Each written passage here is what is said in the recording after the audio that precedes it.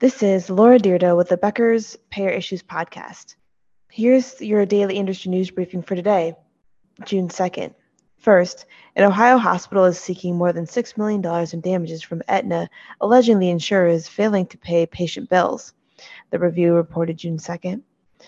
East Liverpool City Hospital alleges Aetna refused to pay or substantially underpaid for hundreds of medical services provided to in-network Aetna members without valid reasons for doing so.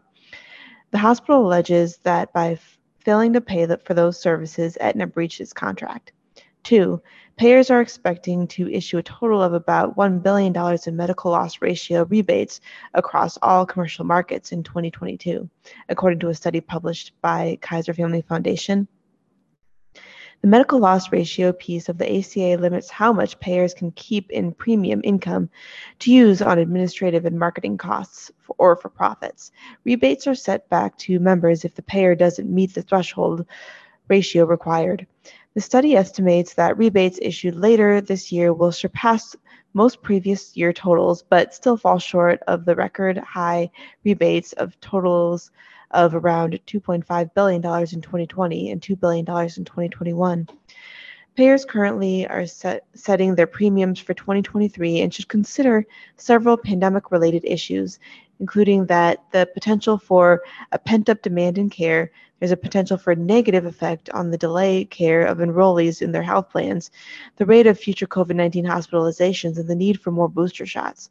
Commercial payers may also need to begin covering the cost of vaccines and boosters next year if federal funding runs out.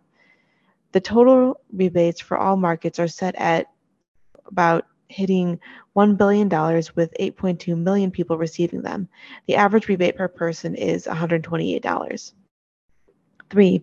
Connecticut selected Aetna for a 3-year Medicare Advantage contract that will serve approximately 57,000 enrollees and their dependents across the state, pending negotiations.